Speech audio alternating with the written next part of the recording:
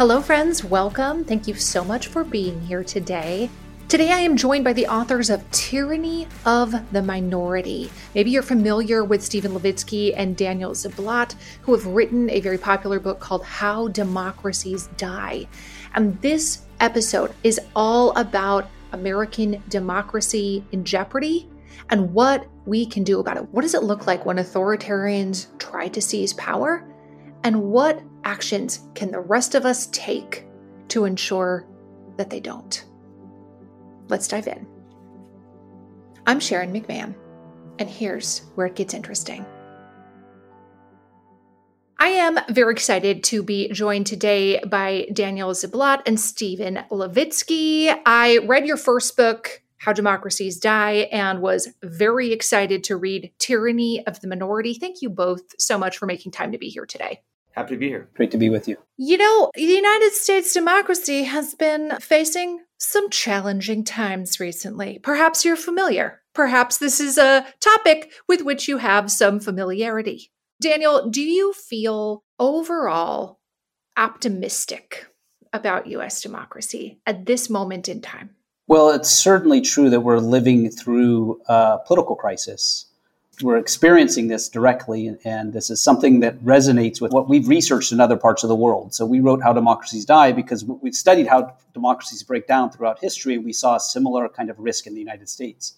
But in this book, what we're really trying to do is do a kind of deeper dive, a diagnosis of what's going wrong. And just, one thing that really is quite striking is that we live in a democracy in which it's possible for somebody to get elected president without winning the vote. And so this exposes a broader problem in our politics that political minorities often govern over political majorities.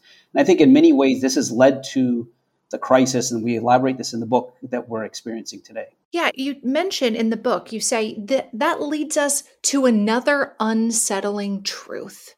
Part of the problem we face today lies in something many of us venerate, our Constitution. America has the world's oldest written Constitution, a brilliant work of political craftsmanship. It has provided a foundation for stability and prosperity, and for more than 2 centuries, it has succeeded in checking the power of ambitious and overreaching presidents. But flaws in our Constitution now imperil our democracy. And I'd love to hear you elaborate on what some of those flaws are, Stephen, that are imperiling our democracy today. As you mentioned, our Constitution, which is a brilliant document and has been probably the most successful national constitution in world history, was written in the 18th century. It was written at a time when the rest of the world was governed by monarchies, when democracy not only didn't exist anywhere in the world, it wasn't even part of the discussion. So our framers, our constitutional framers, were pioneers. They created what at the time was the most democratic system on earth, really by a good margin. But in the 18th century, political leaders everywhere in the world worried a lot about the masses. It was very rare for people without property to vote. And so this concern, which John Adams, among others, articulated as tyranny of the majority, was an overarching fear for our founders, really an outsized fear, as it turns out. And so, not surprisingly, our founders, just like constitutional framers across Europe, created a whole bunch of what we now call counter-majoritarian institutions that limit the power of electoral majorities. And again, at the time, that was totally par for the course. The U.S. was a real democratic pioneer. But we had a whole bunch of checks, not only on executive power, but on majorities. The Electoral College is one of them, right? The Electoral College allows the loser of the popular vote to win the presidency, or I should put it, allows the winner of the popular vote to be denied the presidency. The U.S. Senate is not a particularly democratic institution. It gives equal representation to every state, regardless of population. That was deemed fair to states at the time, but it's not very democratic if Vermont has the same political power in the Senate as California. So those are two obvious ones, obviously counter-majoritarian institutions. Now, one thing, if you look back at history over the last couple hundred years, people in democracies all over the world have constantly pushed to make their systems more democratic. And we did this in the United States, gradually expanding the right to vote, turning what had been an unelected Senate into an elected Senate, establishing the Bill of Rights. So there have been movements throughout our history and throughout the history of all of our European democratic counterparts to slowly make the system more democratic, to empower majorities. And the weird thing about the last 50 years is we've stopped. We've stopped doing this work of reforming the Constitution. It's really only the last half century that we've kind of abandoned the American tradition of working to make our Constitution and our political system more democratic. Burrow's furniture is built for the way you live. From ensuring easy assembly and disassembly to honoring highly requested new colors for their award-winning seating, they always have their customers in mind. Their modular seating is made out of durable materials to last and grow with you. And with Burrow, you always get fast, free shipping. Get up to 60% off during Burrow's Memorial Day sale at burrow.com/ACAST. That's burrow.com/ACAST. burrow.com/ACAST. It's that time of the year. Your vacation is coming up. You can already hear the beach waves, feel the warm breeze, relax, and think about work. You really, really want it all to work out while you're away. Monday.com gives you and the team that peace of mind. When all work is on one platform and everyone's in sync, things just flow. Wherever you are, tap the banner to go to Monday.com. Ryan Reynolds here from Mint Mobile. With the price of just about everything going up during inflation, we thought we'd bring our prices down. So to help us, we brought in a reverse auctioneer, which is apparently a thing. Mint Mobile Unlimited Premium Wireless. How to get 30, 30, bit to get 30, bit to get 20, 20, 20, bit to get 20, 20, bit to get 15, 15, 15, 15, just $15 a month? Sold! Give it a try at mintmobile.com/switch. $45 up front for 3 months plus taxes and fees. Promo rate for new customers for limited time. Unlimited more than 40 gigabytes per month. Slows full terms at mintmobile.com.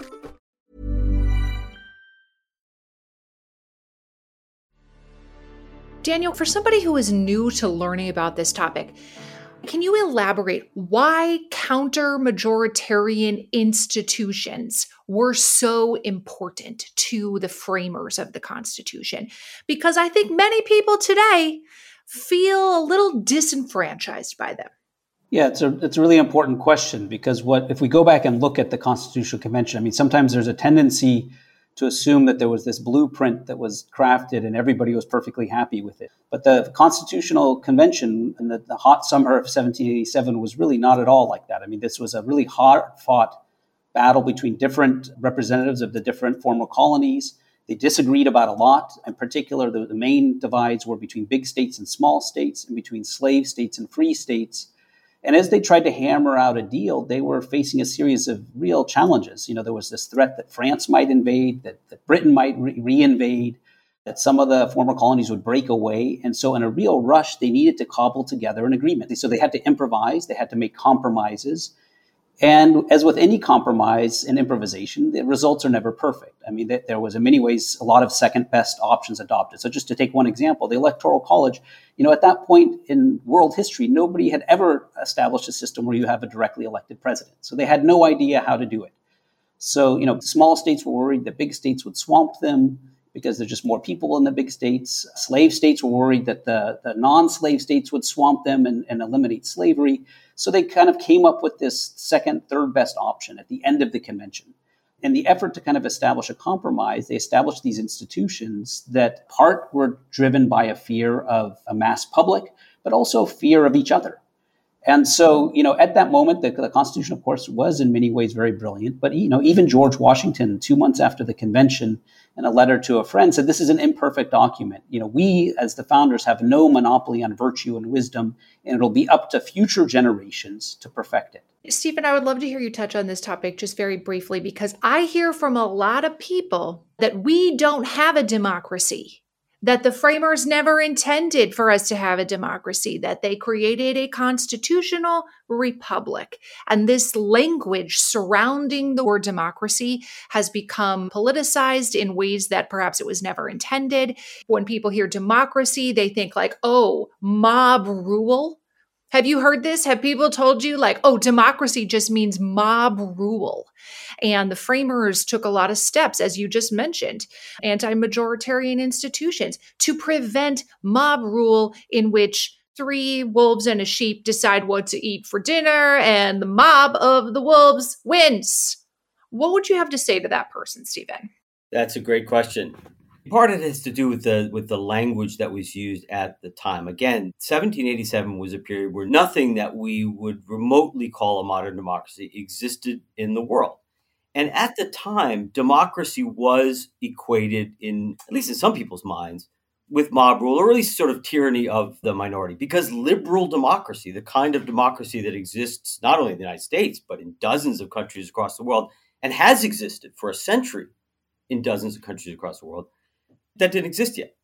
But even at the founding, even early on, people like Madison knew the kind of democracy they were creating. They were not creating direct democracy.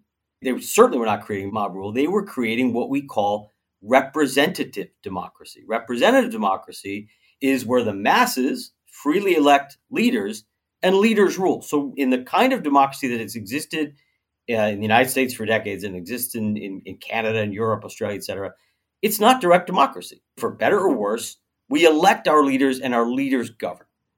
Subject to constraints and subject to public input, but it's indirect rule. That is representative democracy. Our leaders knew at the time, our founders knew at the time they were creating that. They didn't call it democracy. Madison routinely equated republic with representative democracy. That's what he means. So you should not, it would be inaccurate to juxtapose democracy against republic. For Madison and other framers, republic was a democracy. It was a representative democracy. And that's the kind of political system, a system in which we elect our leaders and in which individuals have a wide array of individual rights that are constitutionally protected, in our case, in the Bill of Rights. That kind of democracy, liberal representative democracy, has been widespread at least in the West for decades and decades. And that's what we're talking about. And that would not be unfamiliar to Madison.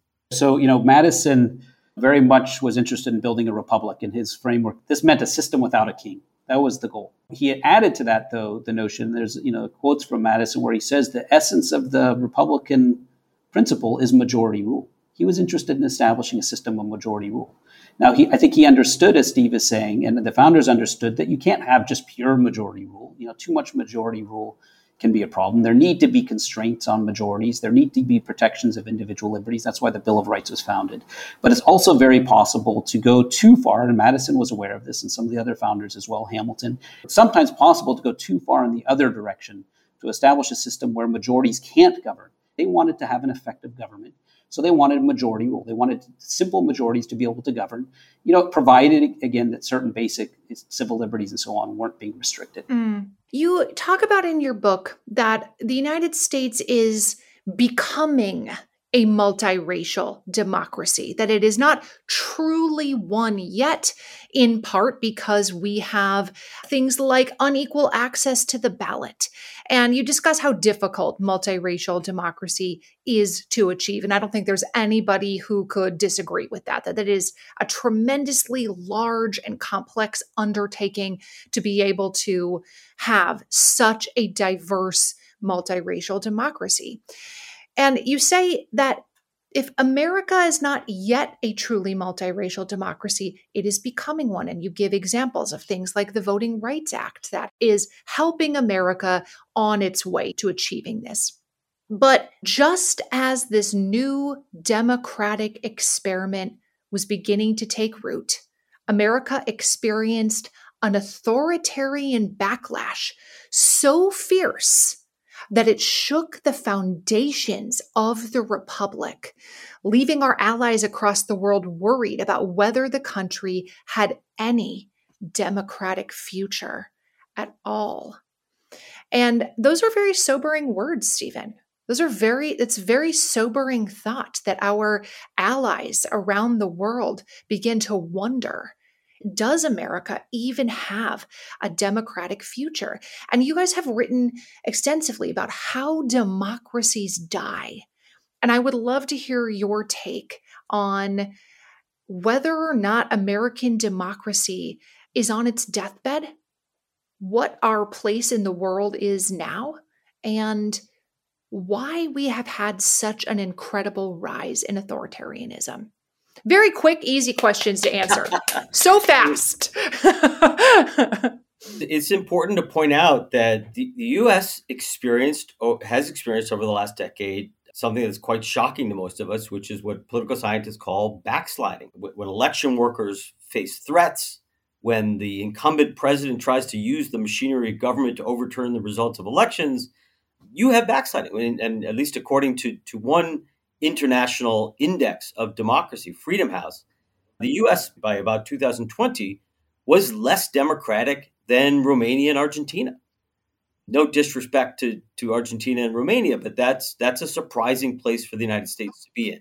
And other Western European democracies, despite crises, problems, did not experience that kind of backslide. So the U.S. was fairly unique in that regard. But perhaps we should have expected it. If you look back at history, if you look back at other democracies, all major steps towards greater inclusion lead to some sort of backlash. You can't take steps towards greater democratic inclusion without some pushback, without some reaction. Political scientists, I think most of us were surprised by just how difficult the reaction has been over the last decade, but perhaps we shouldn't have been, because the steps that the United States has taken and is continuing to take towards multiracial democracy are momentous. They're massive. Now, in terms of the future, very quickly, I'm sure Daniel will have more to say. I'm pretty optimistic. I think we're going through a rough period of reaction, but that eventually the United States is going to succeed in consolidating multiracial democracy. And one of the things that gives me optimism is if you look at younger generations, particularly millennials and Gen Z, their attitudes towards the basic pillars of multiracial democracy, their attitudes towards diversity and racial equality are far, far more tolerant than their parents' and grandparents' generations. So I think young people are going to be the ones who consolidate multiracial democracy in the U.S. I mean, I think the thing I would add is to add a little bit of historical context, which is that, as we mentioned at the outset, our Constitution was never particularly democratic, and it's the degree to which we have become democratic. There's a great American tradition, in fact, of amending our Constitution, of doing the hard work to improve our democracy. And, after the Civil War, we had the passage of the 14th and 15th Amendments guaranteeing equal rights and voting rights. The early 20th century, women's suffrage and the direct election of U.S. senators instead of appointing senators. In the 1960s, although not as many constitutional amendments, voting rights and civil rights, there's a great American tradition of working hard to improve our Constitution. Yep. And we just need to remember that because, although we're now in this kind of unusual period and it's a sort of radical experiment in not improving our democracy, over the last 50 years, we haven't done that. I think you're absolutely right that we're at the cusp, I would say, of a new generation of people pushing forward that will very much be part of a long American tradition. How do other countries, and I would love to hear each of you talk maybe a little bit about your areas of particular expertise. How have other countries dealt with a rise of authoritarianism in their democratic government? It's a conceit to think that we're the United States and we have it all figured out. We know what's best. We're the freest and best democracy in the world. I think there's a lot to learn from other places around the world. So I would love to hear from each of you. How are other people dealing with this? Maybe there's something we can glean. Yeah, in Europe, at least, I can speak about Europe. There's very similar kinds of movements, radical right, anti-immigrant groups and parties, some of whom are more democratic, slightly more democratic, some of whom are threats to democracy. But these political parties across Europe usually gain around 20, 25, 30 at the max % of the vote. And so in that way, it's actually, if you kind of look at the kind of equivalent base in the United States, there's a kind of equivalent demographic in the United States.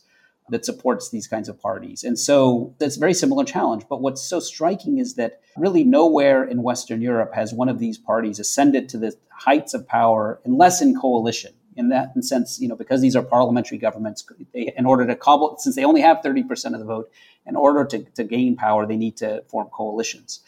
And so we have a similar kind of challenge, but the responses have been very different. I'll just very quickly mention three kinds of responses. There's three sort of types of responses. Number one, what a lot of European democracies do is adopt a strategy of what's sometimes called defensive democracy or sometimes militant democracy. And what that means is that within many constitutions, as particularly the German constitution, if there's a group or a political party that seems to be attacking the Constitution, then there's often processes of investigation opened into them. And we can kind of think of this as the equivalent of this famous Section 3 of the 14th Amendment, which has come up in the U.S. after the Civil War. There was a kind of equivalent thing where if you engaged in insurrection, you shouldn't be able to hold federal office. So many European democracies use that. It's a strategy that has certain attractions because you can kind of keep the bad guys out. The danger of it, of course, is that it can be very easily abused. I mean, in a democracy, one have the free flow of free competition of ideas. So that's one strategy. A second strategy, very briefly, is that the democratic-minded politicians get together in broad coalitions and keep out threats. They don't allow people who are going to attack democracy into power. So people can vote for whoever they want. But at the end of the day, people who are parties who may be rivals, socialists, Christian Democrats who disagree on a lot, they will often form coalitions to govern and to kind of get through a momentary crisis. This has happened and served European democracies very well. The equivalent in the US is to sort of think, we don't have coalition governments, but is the kind of equivalent of, let's say, Republicans who are frightened of the Republican candidate for president joining forces with Democrats, or if the threat came from the left, Democrats joining with Republicans. So it's when political rivals get together. And then the third and final thing, and this is really the proposal and solution that we settle on, is over the course of the 20th century, European democracies have made themselves more democratic. They've made it harder and harder for a minority force, authoritarian minority, to take over a political system. And the way you do that is by making it easier to vote, by eliminating special protections, let's say, again, unelected upper chambers, by making our judicial system more democratic. And I think by opening that, there's a famous quote from an American reformer, Jane Addams, in the early 20th century. And she said that, the cure to the ills of democracy is more democracy. And that has been really the strategy in much of Europe. And I think that is something we can learn from. Stephen, I'd love to hear your take on what perhaps some other countries who have faced rising authoritarianism have done. I think one of the central lessons we've learned, and this is an argument put forward by the great Spanish political scientist Juan Linz half a century ago, is that mainstream politicians have a really, really crucial role to play when an anti-democratic extremist force emerges, either on the left or the right. The experience that we get from looking at Europe in the interwar period, looking at South America in the 1960s and 70s, is that the choices of mainstream politicians are crucial. And for Linz, and Daniel and I agree with this and write about this in the book, a politician who is loyal to democracy, when a threat like that emerges, is very, very clear in denouncing and distancing her or himself from those authoritarian forces. So even if a violent force or an anti-democratic force emerges in your own political camp, on your own political wing, it is incumbent on mainstream politicians not to remain silent, not to kind of speak out of both sides of their mouth, not to kind of protect or enable or condone their behavior, but to unambiguously denounce authoritarian and violent behavior, to hold accountable those who commit that sort of behavior, and to isolate and defeat them politically. And where mainstream politicians do that, where they engage in what Linz called loyal democratic behavior, democracies tend to survive the emergence of these extremist groups. Where mainstream politicians fail to do that, where they fail to break with authoritarian or anti-democratic forces on their own flank, that's when democracies get in trouble. I think we need to talk for just a moment about what rising authoritarianism actually looks like, because so often people become attached to a politician that they're very enamored with. They love their policies, they love their personality, whatever it is. And they think that anything they do is for the betterment of the country. That person knows what's up. That person would not lead us wrong. Everybody who's saying they're wrong, they're just hurt over how much power they've been able to gain. I think we need to actually explicitly tell people what authoritarianism looks like on the rise. We think it's Hitler. And we don't have a Holocaust, so we're doing okay. And it's sometimes difficult for people to conceptualize what backsliding in a democracy actually looks like. So maybe each of you can take a couple of points that you'd like to tell people about, because I think it's time that we need to actually make it very plain what the warning signs are. Do you want to start, Daniel? Yeah, sure. It's a really absolutely important question. I mean, at some level, it's very simple. If you're a political leader who's committed to democracy, you absolutely must do three things.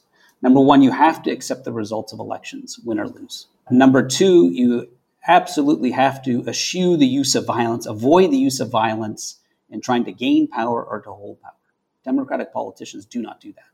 And then number three, and this is the more subtle point, is that politicians who are committed to democracy must absolutely distance themselves, renounce explicitly, and hold to account anybody who engages in those first two actions.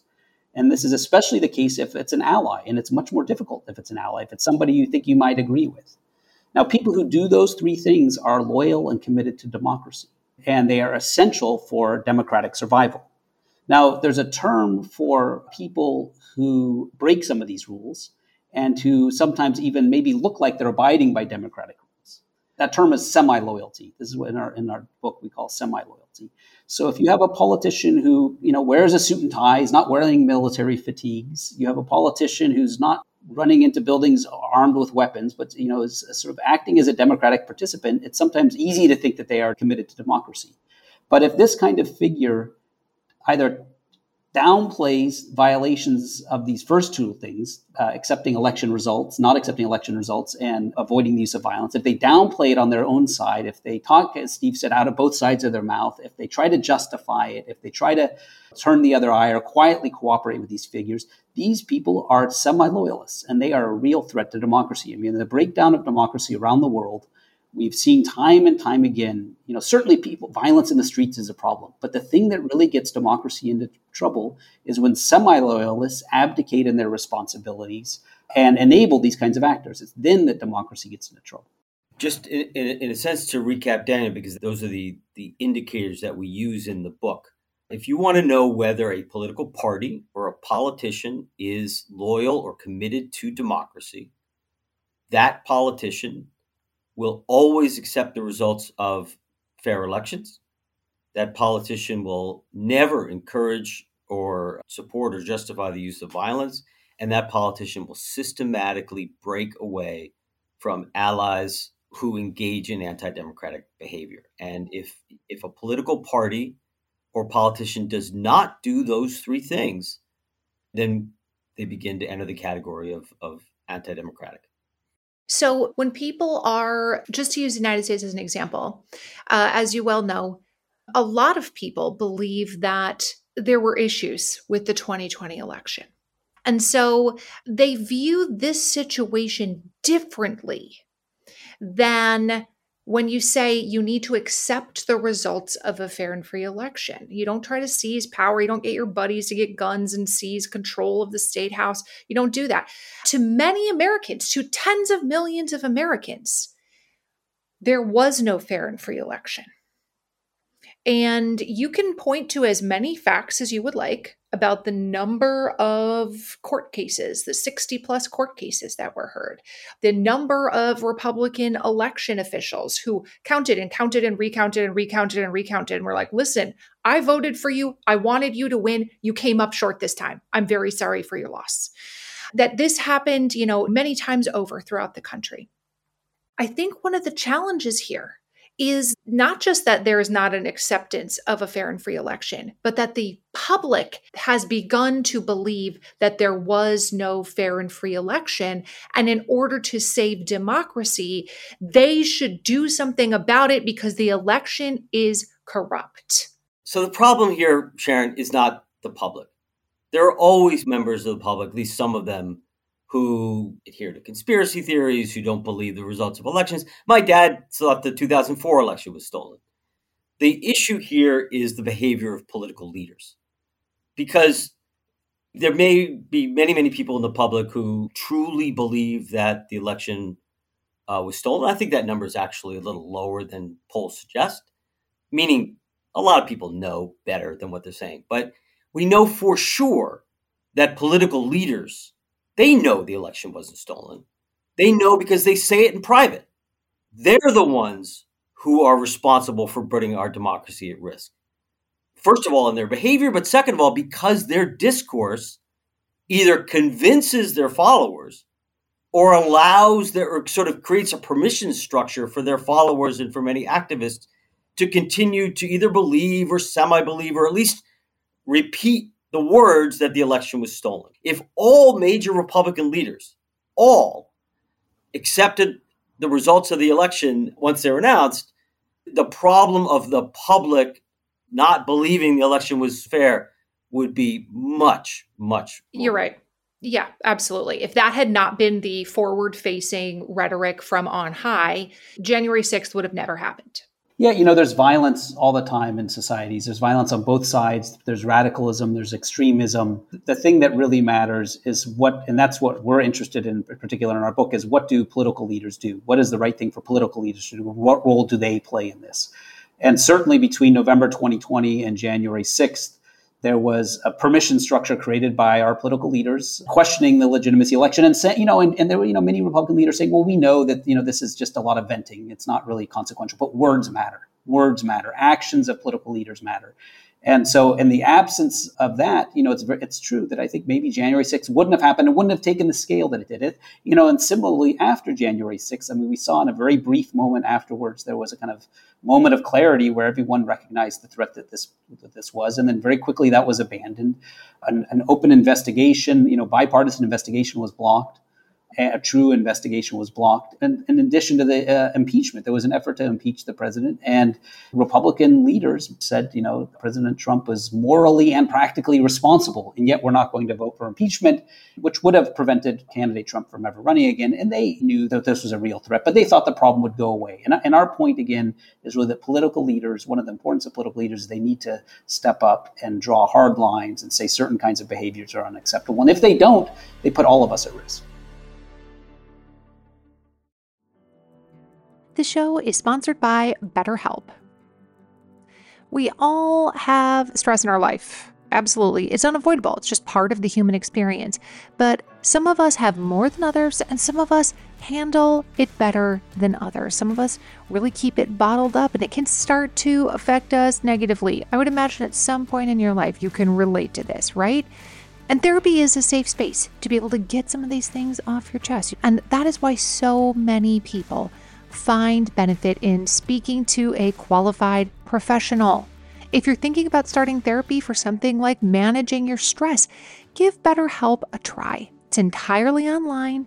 It's designed to be convenient, flexible, and suited to your schedule. Just fill out a brief questionnaire to get matched with a licensed therapist, and you can switch therapists at any time for no additional charge. Get it off your chest with BetterHelp. Visit BetterHelp.com/Sharon today to get 10% off your first month. That's BetterHelp, HELP.com/Sharon.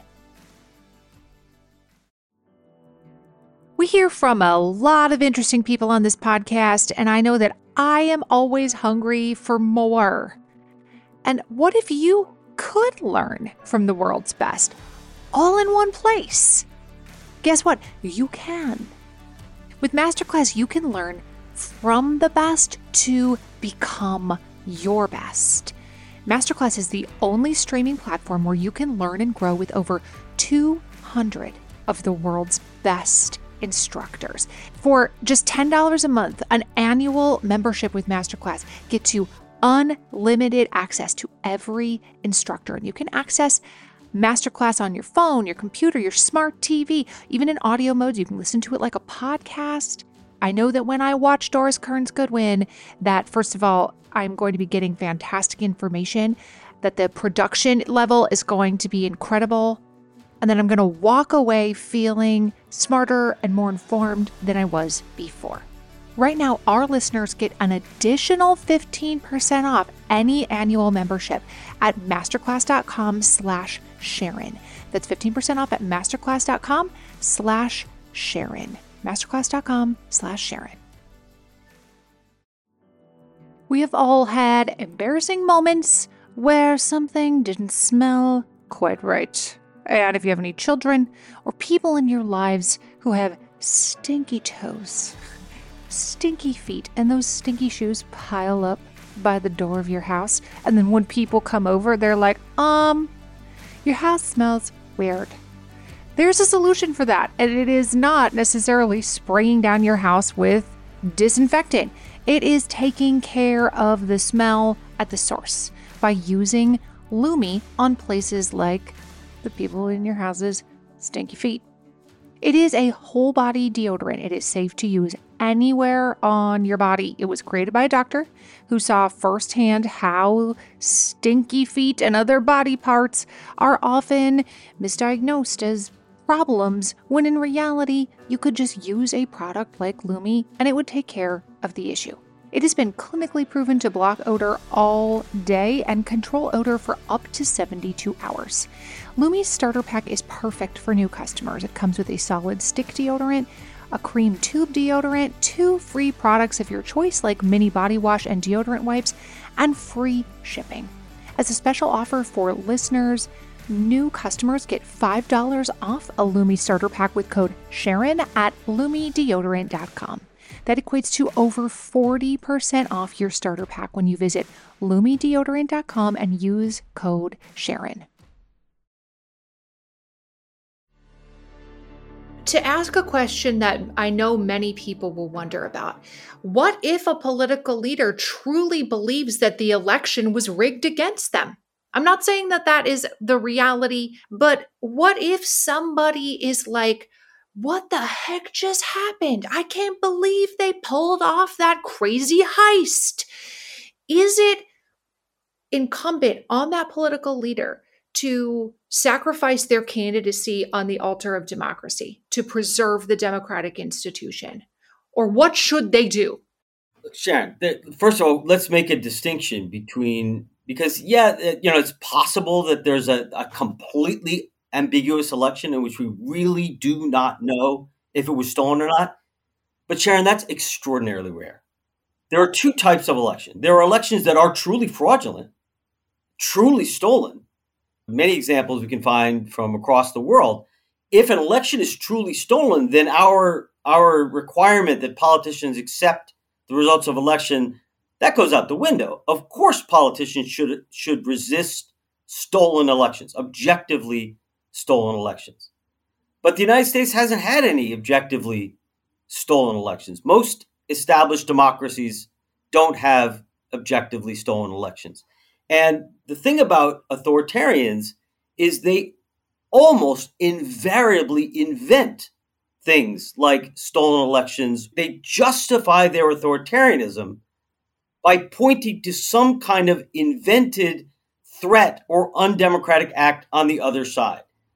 So we could list for you dozens of autocrats who justified their seizure of power or their violence in unsubstantiated claims of fraud or authoritarianism on the other side. So saying, I really believe the election was stolen when there's no or very little credible evidence that the election was stolen, that doesn't generate much sympathy with me, because it's an act that I've seen over and over and over again committed by authoritarians. Yeah, people, I think that an authoritarian is going to wear a name badge at the door and be like, vote for me, the authoritarian.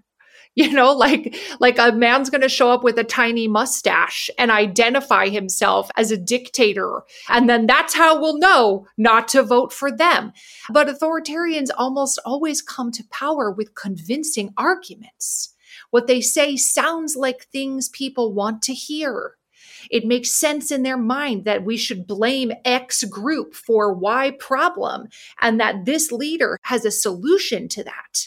It, I think, behooves us to remember that they don't wear a name badge and they always have reasons for their authoritarianism that sound plausible to some and that sound like good ideas. Absolutely. And, what often happens is people get elected through democratic elections. And then one of the things we describe in our book is a process that we call constitutional hardball, which we developed this point a bit in the book, where we describe where politicians will often try to entrench themselves into power. It's often not even breaking the law, but trying to limit participation, trying to make a fair competition more difficult. And so it's harder and harder to dislodge them. And this is once in office, this is authoritarian action because they're essentially trying to make the playing field uneven so they can't lose. And so, it's politicians, very, normal looking politicians, Viktor Orban in Hungary and other politicians around the world. Again, what's important is this kind of response. And maybe Steve could tell the story about Brazil, because I think this is really a revealing story of how sometimes people say the election was stolen and not everybody goes along with it. I mean, not all the allies go along with it. And actually, Brazil is a case just in the last year where this is exactly has happened, where the politicians have stood up and basically done the right thing. So as many of your listeners will know, Brazil had a Trump-like figure, Jair Bolsonaro, who got elected 2 years after Trump.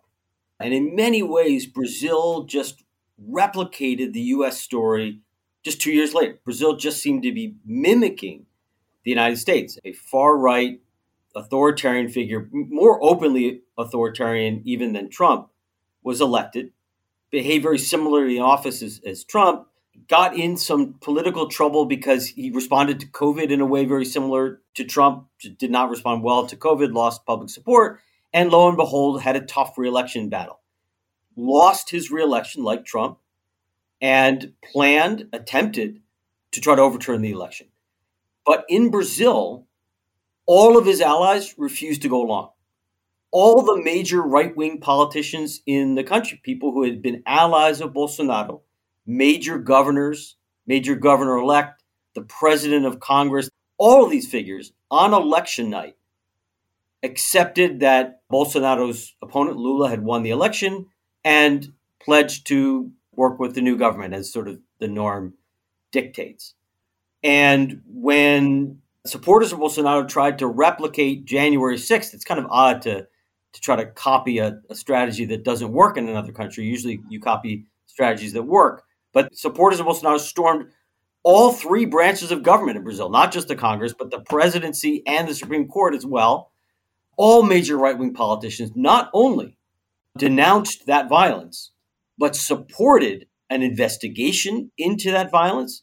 It supported a holding to account those who were behind that violence, and ultimately went along with a decision by the judiciary in Brazil to ban Jair Bolsonaro from politics for the next 8 years. That's how you save a democracy.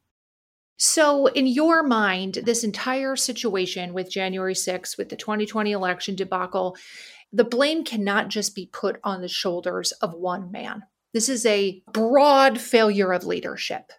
Yeah, no, it's absolutely the case. I mean, I think the concern is our vision of success, our vision of getting out the other side of this is one in which you have a Republican Party that can win the popular vote and win the presidency, win the popular vote and win the Senate, and win the popular vote and win the House of Representatives. Because a Republican Party that can do all of that is a party that can appeal to majorities of Americans. And all democracies require at least two political parties, yes, democratic political parties that can compete and win. And we're in a situation today where that's not the case. And so what we are very interested in and what our book is about is proposing a set of institutional reforms that will help the Republican Party get to that place. And so in order to do that, what we really think is that there needs to be a system in which one needs to win majorities in order to win power. If a party doesn't need to win majorities to win power, as we've said, happens in the Electoral College, the Senate, then there's a great vulnerability that one of two America's political parties can be captured by a kind of authoritarian minority. And so we think that, we need to re-embrace this American tradition of constitutional reform to get the Republican Party there, because until they are there, we'll continue to be vulnerable to these kinds of crises in the future.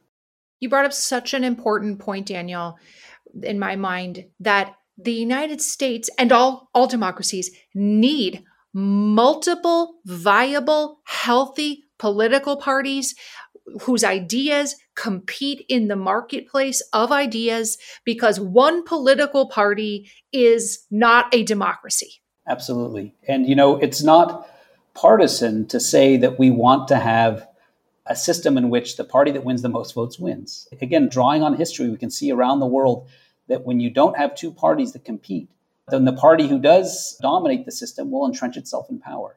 And the genius of democracy is in many ways a kind of process of self-correction, that each party competes for power and they have to adjust to what voters want. And when they fail, they get thrown out of office. And if this kind of system of self-correction requires at least two political parties. At least two. Other democracies, of course, have more. But, we run the risk in the United States today of really having only one party that's fully committed to democracy. And the problem with that is that each national election, people are nervously looking forward to 2024 and 2028 and the presidential election and all that's going to bring. The idea that each national election is going to feel like an existential emergency every 4 years is no way to lead our political lives.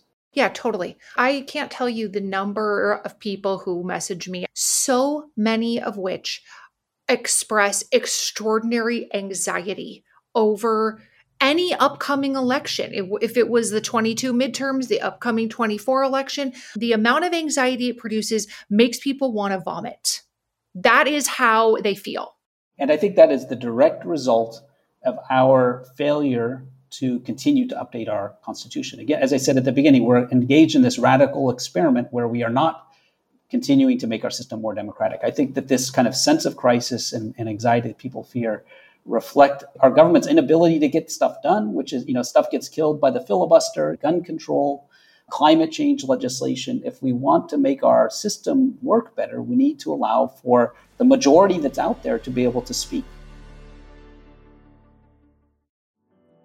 Listen, I know if you pick up any kind of beauty magazine or you follow an influencer, there's like a new skincare product every single day of the week, and it can be really difficult to know which ones to even try, like which one is worth your money. And if you're tired of cycling through ineffective skincare trends and overcomplicated routines, you might be excited to know that one of today's sponsors is OneSkin.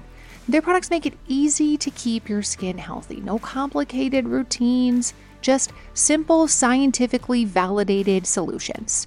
The secret is OneSkin's proprietary OS1 peptide. It's the first ingredient proven to switch off the aging cells that cause lines, wrinkles, and thinning skin. I especially like the eye cream. It's not too thick where you feel like it's going to clog all your pores, but it goes on really, really nicely under makeup.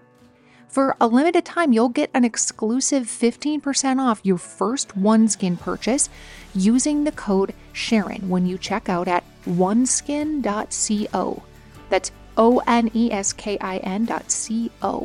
Try OneSkin and enjoy younger, healthier skin without all the extra steps. That's oneskin.co, code Sharon. Planning for your next trip? Elevate your travel style with Quince. Quince has all the jet-setting essentials you'll want for your next getaway, like European linen, premium luggage options, buttery soft Italian leather bags, and so much more. And is all priced at 50 to 80% less than similar brands. Plus, Quince only works with factories that use safe and ethical manufacturing practices. Pack your bags with high-quality essentials you'll be wearing for vacations to come with Quince. Go to quince.com/pack for free shipping and 365-day returns. This message comes from BOF sponsor eBay. You'll know real when you get it. It'll say eBay Authenticity Guarantee. And you'll feel it.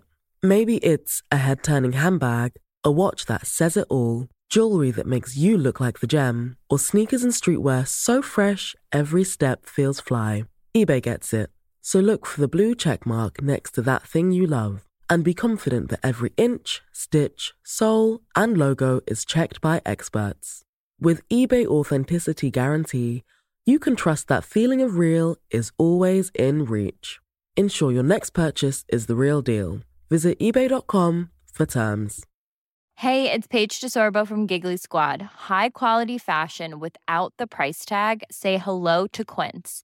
I'm snagging high-end essentials like cozy cashmere sweaters, sleek leather jackets, fine jewelry, and so much more. With Quince being 50 to 80% less than similar brands. And they partner with factories that prioritize safe, ethical, and responsible manufacturing. I love that. Luxury quality within reach. Go to quince.com/style to get free shipping and 365-day returns on your next order. Quince.com/style.